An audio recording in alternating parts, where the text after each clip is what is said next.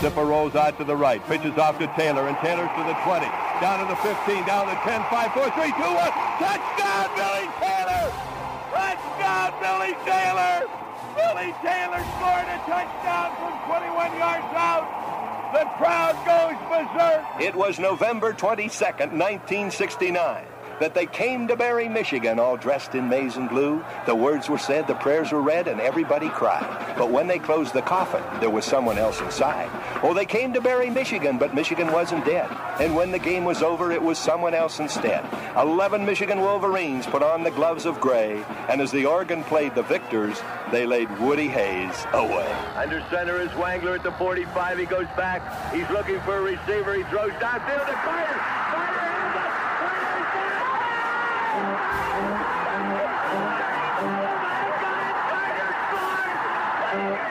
Who's got it better than us? Nobody!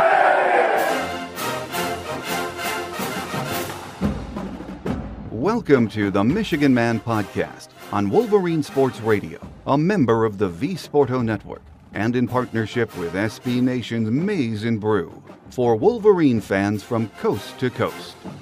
Go Blue, and welcome to another Michigan Man Extra. I'm your host, Mike Fitzpatrick. Before we get started, a reminder to rate or comment on the show wherever you get your podcast from. If you have any suggestions for us or would like to share some of your thoughts, just email me at themichiganmanpodcast@yahoo.com. That's themichiganmanpodcast@yahoo.com. I would love to hear from you. Earlier this week, we had our regular game day show with Austin Meek from the Athletic Detroit and the Visitors Edition with Wisconsin radio play-by-play voice Matt LePay. Now, during the week, I was working on the show and was able to get a lot of good information on the Badgers from BadgersBlitz.com. So I got in touch with the guys and said, let's get together and talk some more Wisconsin-Michigan football and put up an extra. And they said, let's do it. Now, this is a big game for both teams. That's why we enjoyed talking about it. And I know it's sort of an overload week having 3 shows. But again, this is a huge test for both teams very early in the season. And the direction of both of our seasons could turn on the outcome of this game. Now, that might be overstating it, but it is a huge psychological game. Joining me next is Jake Kocorowski from BadgersBlitz.com here on the Michigan Man Extra in partnership with our friends at SB Nation's Maize and Brew.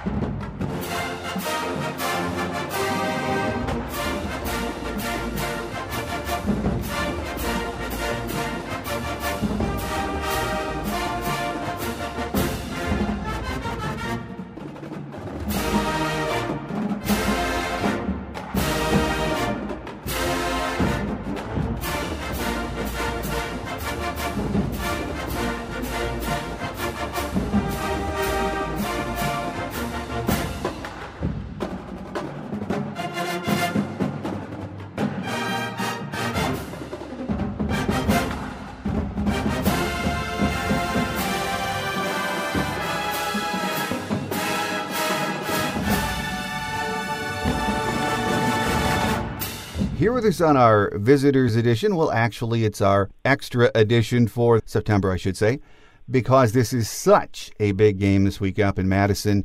As most of you know, we had Badger Radio play-by-play voice Matt LePay on earlier this week, and I thought, hey, let's talk with some more folks up there in Madison and talk about their Badgers. Jake Kocorowski from BadgersBlitz.com, which is a great site. Great to have you with us, Jake. Hey, thanks for having me on, man. I'm looking forward to it. And meeting Matt was a blast. I've always loved talking to Matt. I'm sure he had some great stuff for you earlier. He is a good guy, and it was great to hear from him. I always enjoy each week in the show we have a visitor's perspective, whether it's their beat writer or their radio guy. And our fans actually love to hear what the opposition thinks of playing Michigan and, of course, about their own team.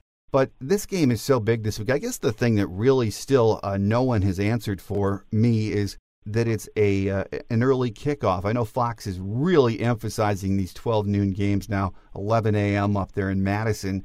I think fans like it. I have to tell you, I'm an older guy, so I do like the earlier kickoffs. You get home sooner. But are you surprised that it was not somehow pushed back to a later kick time? A little bit, and considering Wisconsin's home schedule, I mean, they just announced Northwestern Wisconsin for another 11 a.m. kickoff, but not for Fox, but for ABC, and that's the week after the Wisconsin-Michigan game. It really, I think Fox, obviously, I'm not obviously 100% sure. I'm not an insider with how that network works, but just guessing from what we've seen last year, with Fox is trying to get that foothold on early games and try to get rate. I'm taking it that they just want ratings, and what better way than to see a number 13 Wisconsin team host number 11 Michigan, and in the conference's biggest matchup of the week. And so I'm guessing that's why. So I think that's where they want to go. It's also, I would say, you always want the Camp Randall, if you're from a Wisconsin fan or whatnot, or you want to play underneath the lights of Camp Randall Stadium. You got a chance to cover a couple of games in, back in the 2016 season, it was Ohio State and then Nebraska, and the atmosphere is special. There's a energy there. You feel it. The fans, the students are preparing, maybe that's a euphemism, preparing for the game and whatnot. And underneath the lights of it, there is a different aura. And I think Ohio State definitely experienced that in 2010. But, to me, I mean, I know with, you mentioned you like the 11 a.m. or noon kickoffs for you guys. When it comes to beat writers, hey, I get to see my kids at night, so I'm kind of happy about that. Yeah. But it is a special atmosphere when you have, even if it's at a 2:30 kickoff or a 6 or 7 p.m. kickoff. I think there's a little more of an atmosphere. There's like I said, there's an aura to it. But I would guess it's just going back to it. I think it's just what Fox wants to do in terms of trying to get more ratings, and this will be a good top 15 showdown. Yeah, I think that's what it's about too. And I guess their ratings for the first couple of weeks with noon kickoffs have been very good. All I know is you watch the promos, they are really pumping it. But talking about that crowd up in Madison, I know I've had a couple of my listeners I've talked to this week, and they said, hey, maybe we caught a break with an early kickoff. It's not quite like the 2:30, 3:30 p.m. kickoffs or the night games. And, I always tell them, don't buy into that, because I go back to the 60s and the 70s when no one in the Big Ten played. Rarely did you play a 3:30 kickoff. There might have been one of those a week on national TV. So everyone kicked at 1 p.m. In the Big Ten and in the Midwest. And you know what? The crowds in Madison were crazy at 1 p.m. So it really doesn't matter. It's the crowd's going to be jacked up for this one anyway, aren't they? Yeah, there's always a joke about the student section and when they'll show up and whatnot there. It's kind of for the older fans, it's kind of an ongoing issue, or those that are adults compared to the students that may show up a little bit later. Sometimes you'll see that on TV where the Badgers are coming out and you see 2/3 of the stadium, or 2/3 of the student section, I should say, filled. They're still working on it, or even sometimes not filled, depending upon the opponent.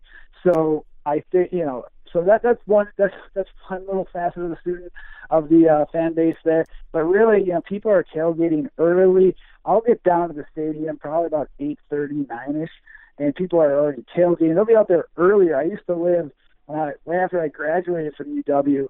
I used to live about a block or two away from Camp Randall Stadium, and we allowed some farmers to tailgate throughout the season, and they'd pay us some parking and give us some free steaks, which we love, being poor, just new to the workforce, young adults.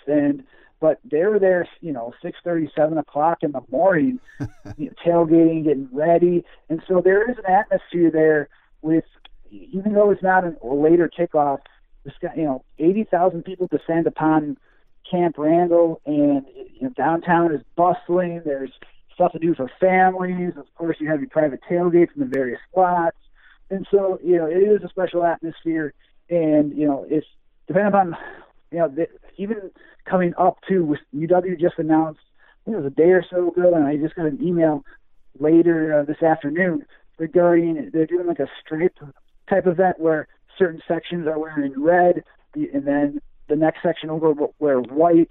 So they're trying to do like I don't know if it's called a stripe out or whatnot, but they're trying to get fans to do red and white stripes throughout the stadium. I think the student section is supposed to be all white, if I'm not mistaken, too. So really, it's they're trying to amp it up, and it could be a real special atmosphere even for an early kickoff on Saturday. No, I think it will be. It's always fun there, and I'm sure it will be very festive come 11 a.m. Central Time this Saturday.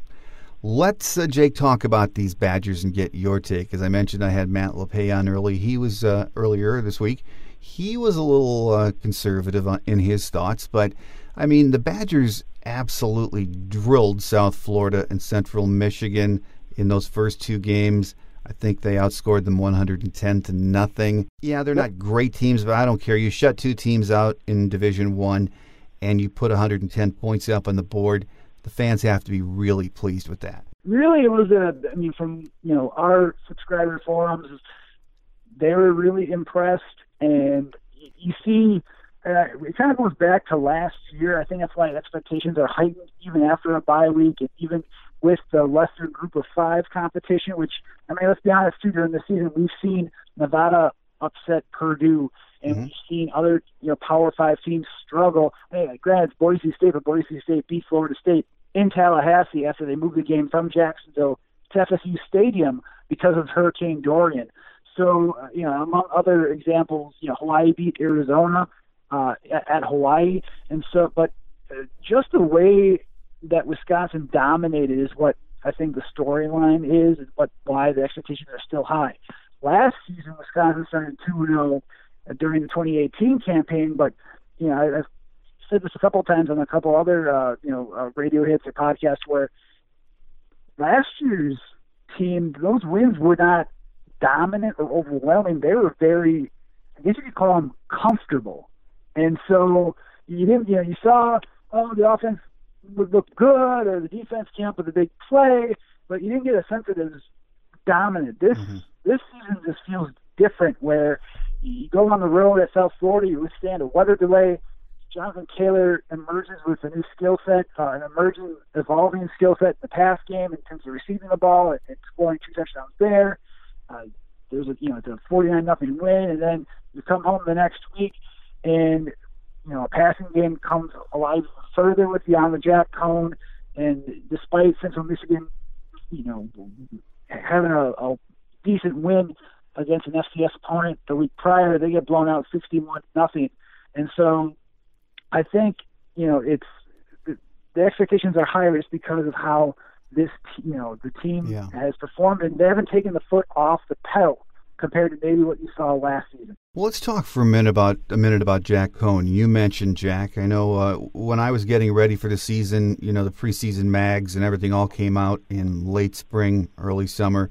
And when I would read about Wisconsin, it was not just writers from up in Madison or other writers in the Big Ten, but it's the national take on Jack Cohn seemed to be, if he was going to be the starter, he was more of the game manager type of a quarterback. But, I've only gotten to see him in bits and pieces so far in those first two games. And not only does he look much better than a game manager quarterback, he looks good downfield throwing the ball, too. And that's been the biggest revelation. And, again, it's just through 2 games, so we try to temper expectations with, even with Badger Blitz, with us, we're obviously objective, but it's one thing where you realize that the defense has made, the talent may not be up to par with what Wisconsin has or what Wisconsin will see against Michigan, obviously, with the Wolverines and Jim Harbaugh recruiting like they do year in and year out.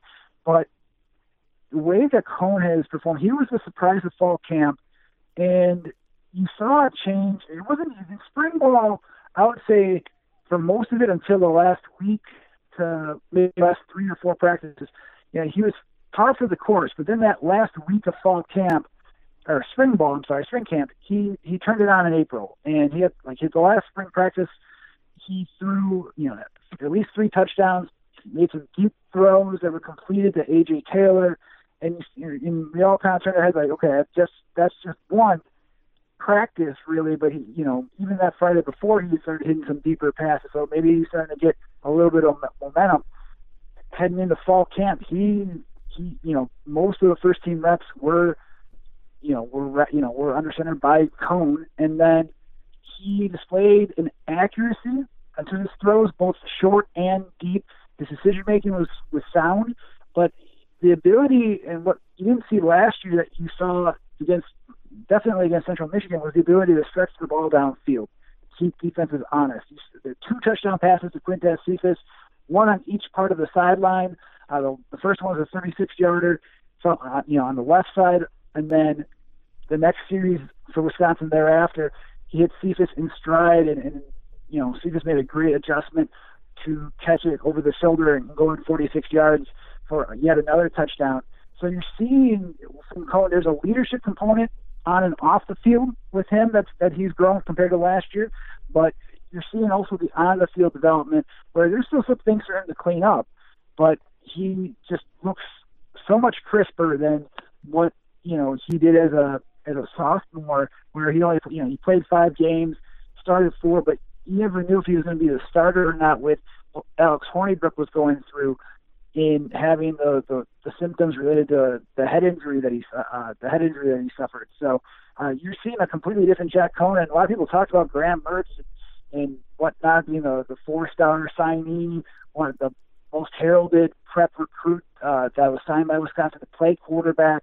And Mertz looked good during the second week of fall camp practices that were open to the media, but talk about consistency, it was more like Mertz and Chase Wolf, a redshirt freshman, competing for the backup spot. That's how far ahead Cone was in fall camp, and that's translated over in the first 2 games of the season. And Cone is completing his passes at 72% clip right now. Check me on this, but one of the stats I read that sort of surprised me was that he has already completed more passes of 15 yards or more in 2 games than all of last season. Yeah, and that's a big part of it. I believe it was during the Central Michigan game. He had 9 of the 10 chunk plays through the air I think it was like 10 or 15 yards or more, and that is really impressive just to see what he did on that level. And you see him stretching the ball, and he's throwing, like I said, he's throwing with accuracy last year, and a lot of people, not to knock on Alex Hornibrook, but the ability to complete a deep out at times was a challenge where you're watching in the press box, and you see, you're like, is that going to get it there in time? Is it going to get to the sideline right? Is it going to get the receiver right? Or is it going to go inside too far? The cornerback's going to make a play to make a pick 6. Now, like Cone has that ability to extend the defense and keep them honest more, which should help the running game. They didn't really need the running game against Central Michigan because the Chippewas sold out essentially against it. Basically Cone they basically made Jack Cone make him beat him, and he did. And I think that's something that Michigan will, obviously now see on tape, and they'll have ways to work to neutralize it. But the way that he's been able just to stretch the field has been impressive early on, and I mean, this is a big litmus test now. Okay, you can do it against South Florida, you can do it against Central Michigan, but can Cone and the receiving targets, for that matter, Cephas, A.J. Taylor, Kendrick Pryor, Danny Davis, but also, likely an all-conference tight end, and Jake Ferguson, can they make, can they help out the run game, and can they also, create separation enough to make plays against Michigan? And this is going to be the big test to really show whether or not this offense truly is balanced, or if the first 2 games were just due to poor non-conference opponents. Well, Jake, what about his wheels? With the kind of defense Michigan plays, Don Brown just likes to bring it and come after quarterbacks. And when we have been hurt in recent years, despite quarterbacks who can just get out and make you pay for coming after them, is Jack fairly mobile? He's fairly mobile. He's more mobile than Alex Hornibrook, which Hornibrook was, I won't say a statue in the pocket. He could move around in the pocket. Yeah. But so I'm not going to, say that about Alex. But Cone can move a little bit. He scored a rushing touchdown against Miami in the 2018 Pinstripe Bowl on a rollout, on basically a naked bootleg. So he can do that for your offense. He has, if I'm not mistaken, here and there run the ball, and so he can keep you a little honest. He's not obviously a true dual threat quarterback. Wisconsin doesn't necessarily recruit those, I think Chase Wolf would be, who's the redshirt freshman I mentioned earlier. He's a cool backup with Graham Mertz. He's more of the dual threat type quarterback where I was impressed by his mobility and not just that, but his arm strength. And so you have if he can improve his decision making, the 2020 quarterback battle between Wolf, Mertz, and Cohn will be fascinating. And in my eyes, popcorn watching, worthy of bringing popcorn to practice and watch how those three quarterbacks could compete. And it's a tight room for that matter too. So it's very much a friendly competition for that matter as a side note. But I will say too that Cohn can make some plays with his feet. It's not his strong suit, but he can work a little in space to extend some plays. But he is a better pocket passer for sure. Well, I think any team in the country would like to have Jonathan Taylor in the backfield. I've never seen anyone stop him. He gets slowed down a bit, but this year, what really worries me about him is it looks to me, at least through the first two games, is he's being more incorporated into the passing game, isn't he? He is, and the way that I have the stats right here in front of me, he's caught already 5 passes for 65 yards, and 3 of them have gone for touchdowns. And one of those includes a long of 36, and against Central Michigan a couple of weeks ago, he had a 17-yarder where on 15 of those 17 yards, he did all the work, where he caught a 2-yard pass, and that's what makes Jonathan Taylor special, is that once the ball is in his hands, in open space, not many people can bring him down or force him out of bounds. So that's, it should be interesting to see just how Michigan tries to stop Taylor in the offensive line. I think despite gaining about 216.5 yards per game on the ground, Wisconsin's still replacing those 4 starters on the offensive line, the regular starters from the offensive line, but they do return back Tyler Giadish. And Cole Van Lanning got so many snaps at left tackle for John Dietzen last year that I call him a starter. So really it's more like they're replacing 3 regular starters on the line. So I think there's still some gelling on the line that could improve, and they'll have to against Michigan. And that way Wisconsin's not one-dimensional through the air. But the way that, whenever you have Jonathan Taylor in your backfield, defenses are going to hone in to stop him first and foremost, because that's how Wisconsin's bread and butter always is, where since Barry Alvarez came, who's now, obviously the former head coach of Wisconsin, now the athletic director here in Madison at UW, they instituted a run-first kind of physical offensive line, and ground and pound and wear you down. Ron Dane, from Ron Dane to Melvin Gordon and whatnot. And now you see Jonathan Taylor. And with that, though, like you mentioned, if they can stop him on the ground, well, now they have to work through the air, and can they contain him in the passing game? And I know Michigan has some fantastic players on defense that could stop him with their athleticism and playmaking ability too, but Jonathan Taylor's worked on this ever since even during the 2018 season in spring ball then, like 2 Aprils ago, where he was working with Paul Christ and Jim Leonard, the defensive coordinator, on routes. And, that last year didn't pan out that much. He had 8 receptions for 60 yards. And now you're seeing him, it's evolved even further, going back to bowl prep into spring ball this past year. And really in fall camp, we saw things where all that work led up to what you're seeing on the field now in game time. And he, in my opinion, he should have been a Heisman finalist, just how he's run the ball. But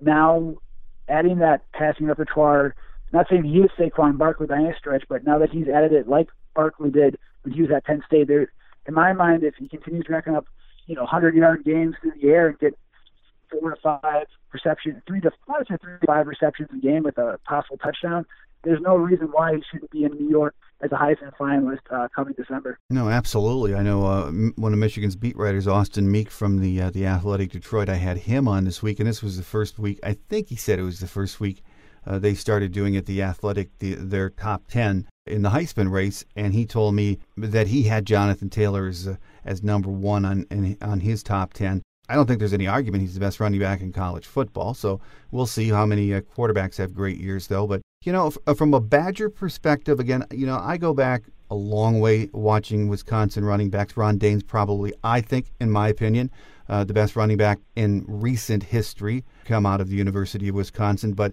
after it's all said and done with Jonathan Taylor, there is a very good chance he could be the greatest running back to ever play in Madison. Would you agree with that? I would.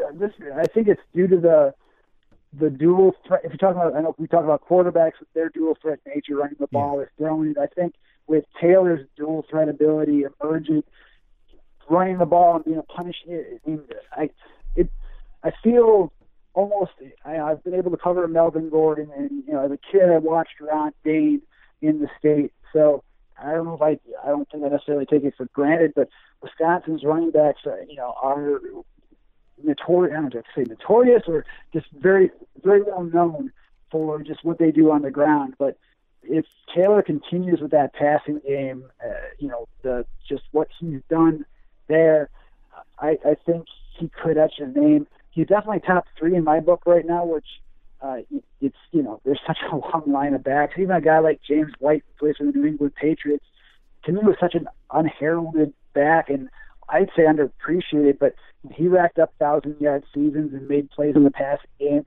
And now look at him, what he's doing with the New England Patriots and winning Super Bowls. And I think he had, if I'm not mistaken, over 70 catches last season for the Super Bowl champs. But going back to Taylor, if he can add that skill set and be consistent with it, I think if he still gets maybe 1,500 to 1,700 yards along with, I'd say 20 to 25 receptions, I think that etches him, top 2. It's going to be hard to supplant Dayne, and gosh, it's hard even with Gordon.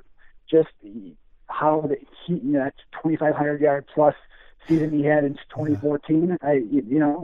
But I think he does have an ability. He could etch his name as the best back in Wisconsin history if he continues what he's been doing so far this season. Well, on that offense, sticking with talking about the offense, Jake, I know in the preseason there was a lot written about 4 new offensive line starters, which to me doesn't mean a lot because most of the guys on that offensive line got to play last year, and it's an assembly line. There's always a lot of depth on that offensive line.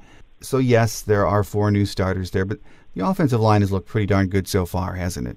It has. I still think there's still a lot of room to grow. And it really, I mentioned the 216 yards on the ground per game, the first 2 contests.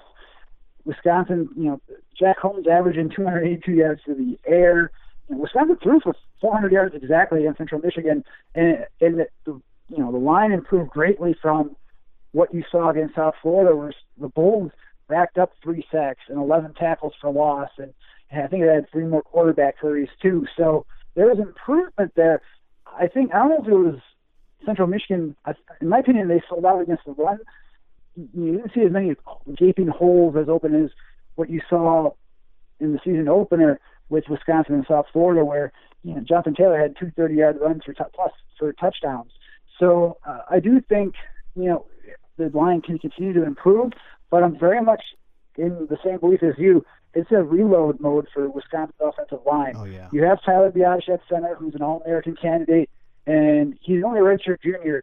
He came back for his 4th year in Madison, but I think he's gone after this year personally. I know they're not looking ahead that far, but I think he's a first-round draft pick next year if he continues what he's doing, at least a day 1, day 2 pick. And then you have Cole Van Lanen at left tackle, who, in my opinion, could be an NFL-capable tackle next year, for next year's draft. And they've been working with the guard spots. Joe Rudolph, the former Wisconsin lineman, and but now the offensive coordinator and offensive line coach, mentioned a couple weeks back that he believes they have 3 starting caliber guards. So you're likely to see a rotation in with Caden Lyles, a former 4-star prep lineman. You have Jason Erdman and Josh Seltzner, both in-state products from Wisconsin that are also former walk-ons, and many people know about Wisconsin's walk-on legacy. So they've asserted themselves as starting capable, linemen on the interior. So you'll likely see some movement there until 2 assert themselves as the dominant starters. At right tackle, Logan Bruss, who is a redshirt sophomore, he's questionable this week, so that's going to be something to watch for Michigan fans. He missed the Central Michigan game, but he last season as a redshirt freshman, he started in place of the NFL-bound David Edwards for the last 3 games of the year. So he locked down right tackle there, and if he can go, that helps solidify the line with the 5 starters they're likely the most comfortable with. But you may see even I'm writing right before I got on the phone with you, I started writing an article about David Morgan, who's a Michigan native for that matter, and he committed to Wisconsin. He's a redshirt senior, but he's extremely versatile. He's been used as a tight end, and because of the lack of depth at the tight end position with Jake Ferguson, and then seems like everybody else has been injured or they're true freshmen and aren't ready. He's asserted himself in the tight end role, but also he went that right tackle in a platoon with redshirt sophomore Tyler Beach against Central Michigan. But he's a name to watch too. He's got game experience, and he knows the offensive line and what positions, assignments, responsibilities.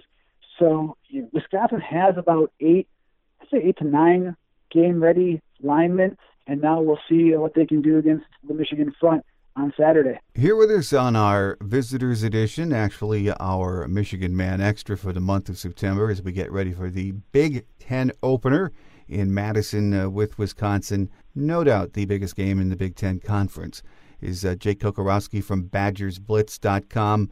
Jake, a lot of new faces on that defense, but, no points on the scoreboard against them so far this year. And, in this day and age in college football, it doesn't really matter who you're playing. If you can put goose eggs up on the board, you're doing something right. Absolutely. And, there really are – there are 2 redshirt seniors that are, in my opinion, the leaders. You have inside linebacker Chris Orr, who's a 5th-year player, a lot of game experience, but also he's got the NFL pedigree. His father played in the NFL.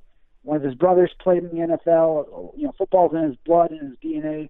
You have Zach Bond, an outside linebacker, in-state player, prep recruit commit that has come on and 2 sacks in 2 games already, and he's helped work to alleviate some concerns about who's going to actually be rushing the passer and if they can get pressure on quarterbacks in 2019. But the rest of the defense too, it's a lot of I don't want to say no name, but just not those big names that pop out to you where, last year where it was an aberration, in my opinion, from previous years for Wisconsin's defense, but you still had Ryan Conley and TJ Edwards as, they're NFL-bound inside linebackers. Yeah. Andrew Van Ginkel had that playmaking ability that you saw in the Big Ten championship game in 2017 and in the, it was the Capital, or what was it? Yeah, it was the bowl game against Miami. So, where he made a key interception that turned the tide for the Badgers there. So you don't have those players anymore. And so, but, you've seen a lot of youth that had to play. And it wasn't, it was just, getting on the field and learning to get your feet wet there maybe last season. But now everything's turned up a notch. And the secondary, which was very youthful, and had to replace players like Dakota Dixon, a senior, but he was injured for part of last season. You saw guys having to step up in that fashion that now are contributing this year, like Eric Burrell at safety, who I think had a good fall camp and was actually in the 2 deep as a number 2 safety, but Scott Nelson's out for the rest of the year, so he's now starting safety for Wisconsin. But you're seeing these players all step up, and I think, in my opinion, really, it's doing their 111s. They preach, especially against run-pass option-based offenses. You have guys that really step up and they assume their roles and they do them well, and they know their 111, and they, especially against run-pass options, they preach to know their responsibilities.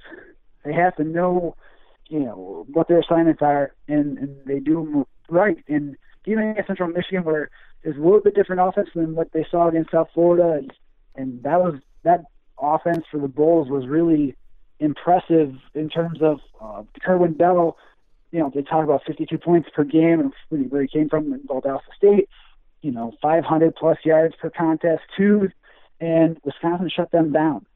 And then what they did against Central Michigan.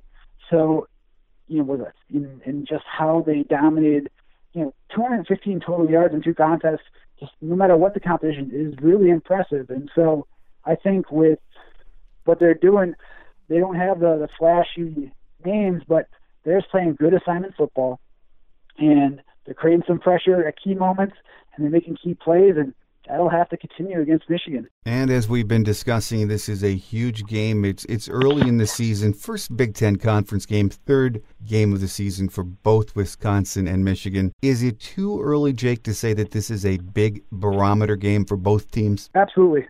Hands down, it's a big game for both teams. I know Michigan came in this past season, obviously, them, with a number 7 ranking in the AP polls, a lot to talk about, a new offense, with a new scheme with Josh Gaddis and the skill positions, and just even with replacing guys like Rashawn Gary and Chase Winovich and Devin Bush, that Don Brown would still, work to replicate and likely succeed in producing a really talented defense that will give many, many offenses fits throughout the season. And for Wisconsin, it's a huge litmus test, really.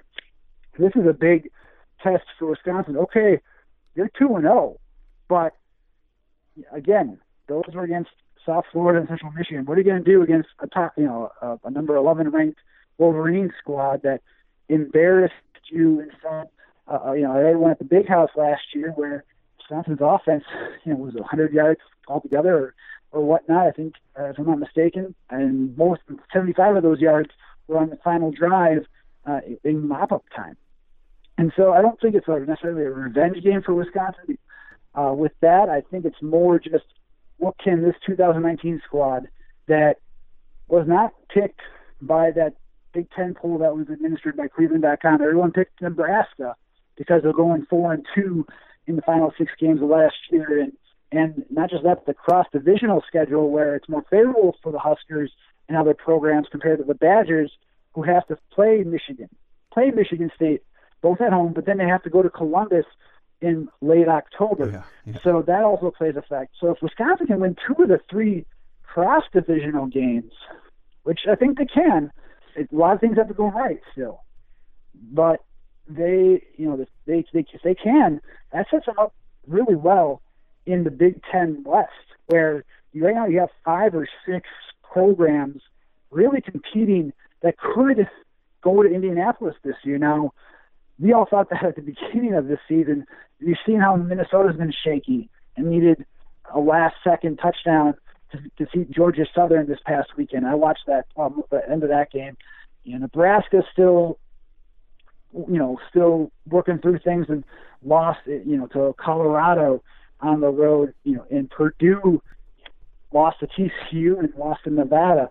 So, those that we thought could possibly be contenders haven't looked sharp so far, but we all know that can change in Big Ten play, and a lot can change throughout the season. So, but for Wisconsin, this is a way for them to really assert, the number 13 ranking or even higher, that, hey, this program is back, and, despite the disappointment of being ranked number 4 to begin the 2018 season and then dropping to have an 8-5 record, this could announce their re-arrival back into the upper echelon of college football. Absolutely. Huge game. One final question for you, Jake, before we let you get away. As I mentioned to you earlier, I had Wisconsin's fine radio play-by-play voice, Matt LePay, on earlier this week, and we were talking about Coach Chryst. I don't know if you saw anything in Madison this week when Jim Harbaugh was talking about him.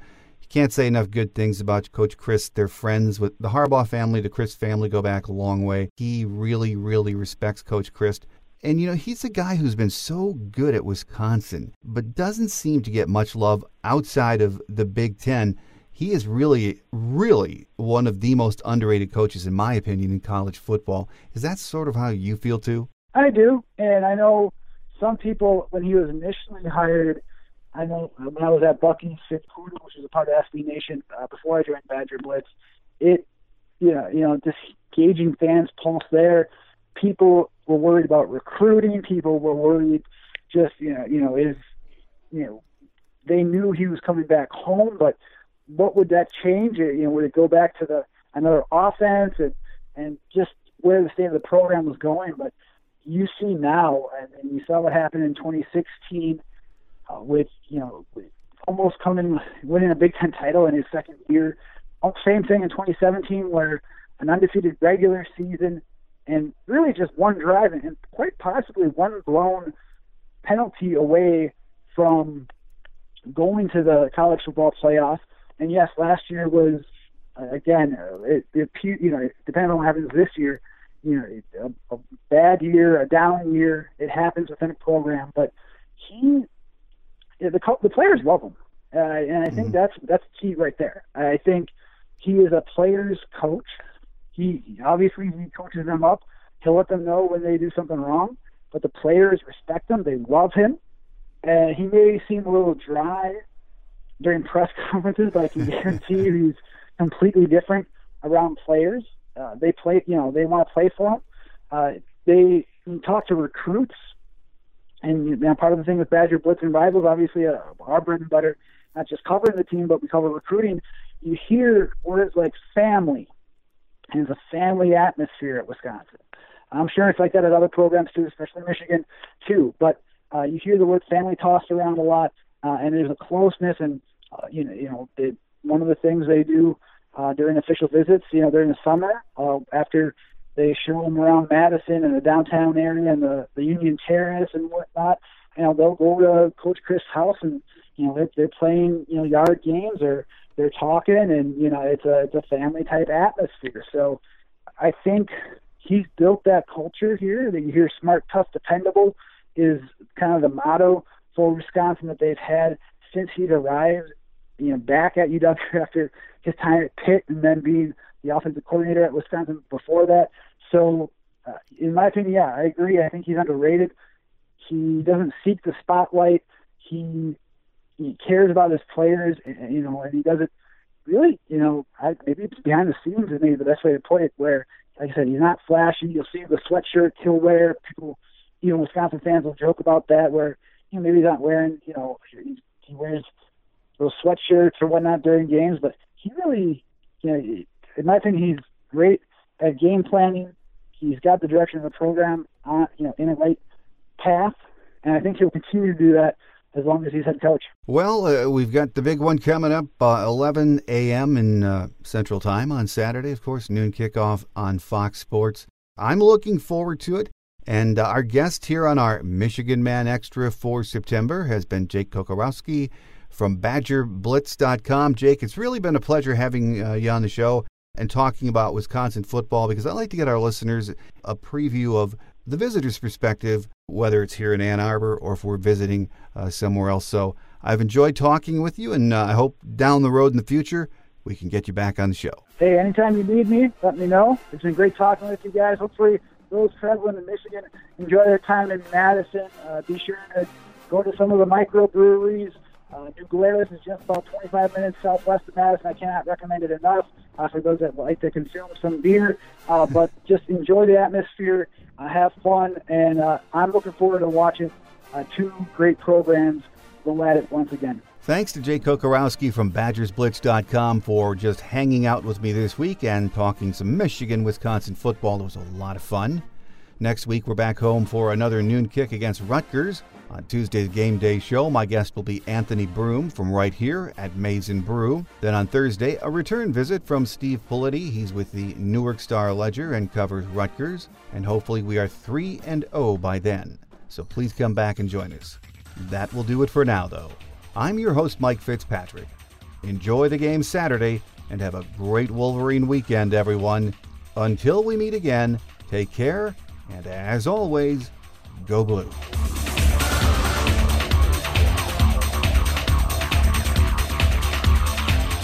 Thanks for joining us today on The Michigan Man, here on Wolverine Sports Radio, a member of the V-Sporto Network, and in partnership with SB Nation's Maize & Brew.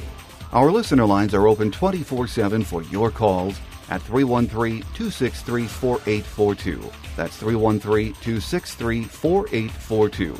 Or email us at the Michigan Man Podcast at yahoo.com. That's the Michigan Man Podcast at yahoo.com.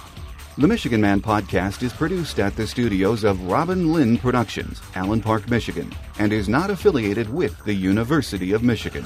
Go Blue!